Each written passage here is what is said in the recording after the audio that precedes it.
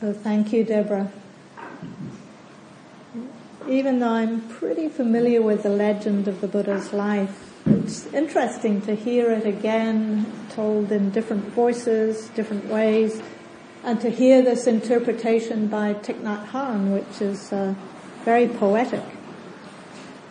And just to acknowledge that because this is a story, it's a myth, it's a legend, and one that's pretty ancient. So each of us, in some way, we need to translate it for ourselves into the context of our own lives.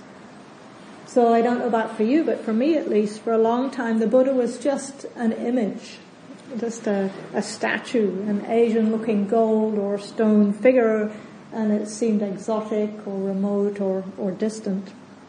And I've had to work to make those connections, to see how is what we know of the Buddha's life in India 2,600 years ago, how does it relate to my life here in Aotearoa, New Zealand in 2022?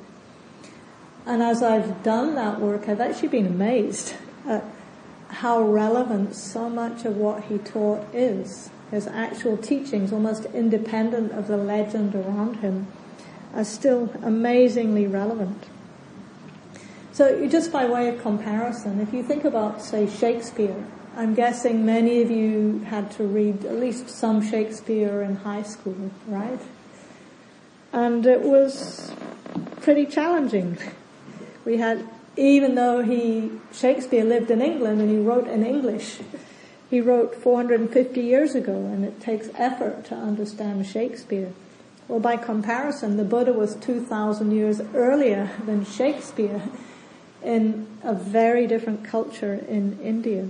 So it's not surprising if at first it might feel a little difficult to relate to. But as I said, so much of what the Buddha actually taught is incredibly universal.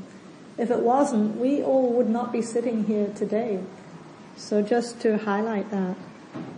And we'll be exploring that more in our groups after morning tea. But I wanted to just give a little bit more context from the Buddha's early life. So as I think you know, before the Buddha became the Buddha, so the Buddha is a title, it means awakened one. Before that, as Deborah mentioned, he was born as Siddhartha Gautama in northern India about 2,600 years ago.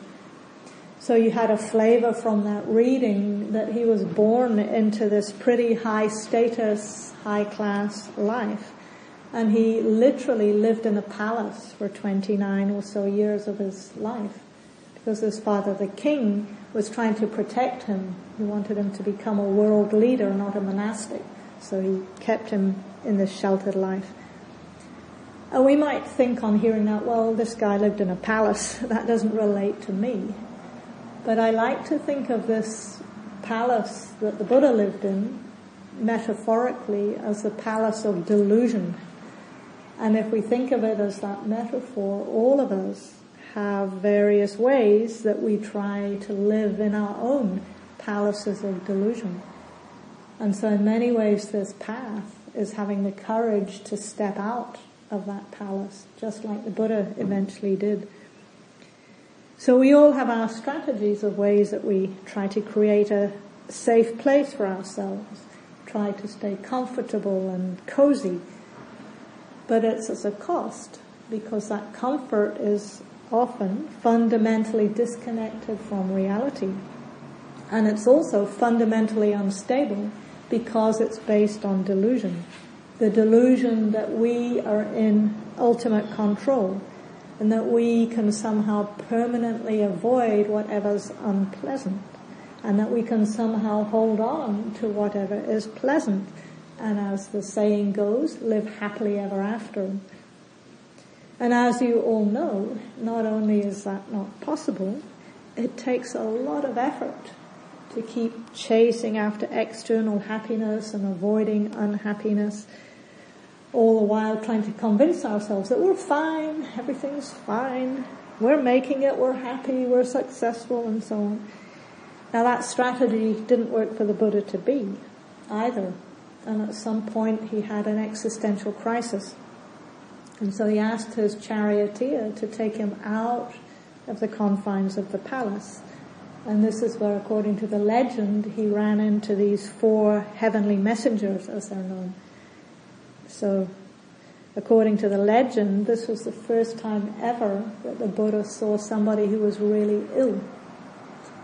It's the first time he saw somebody who was very old, aged, and it was the first time he saw someone who had died.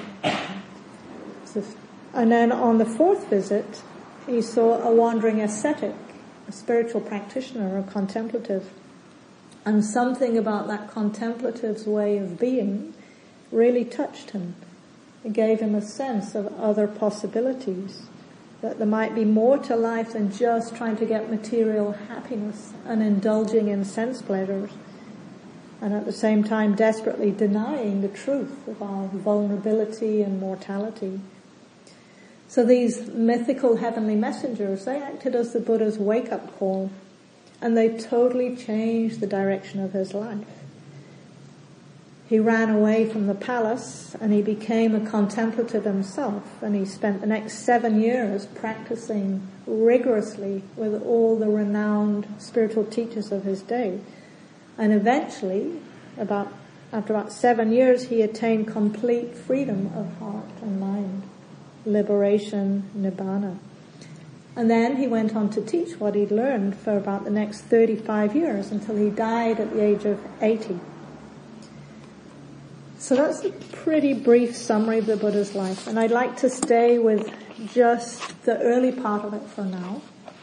So the beginning of his journey, not just his literal birth, but his birth into the spiritual life, to see if there are any parallels in our own lives. So let's just take this idea of the palace of delusion. I wonder if for any of you, if you look back over your own lives, was there something that you really believed or desperately hoped was going to make you ultimately happy? Was there some strategy that you had for trying to live happily ever after that at some point you realized actually wasn't working so well? Can anyone think of anything like that? Anyone have an example they might be willing to share?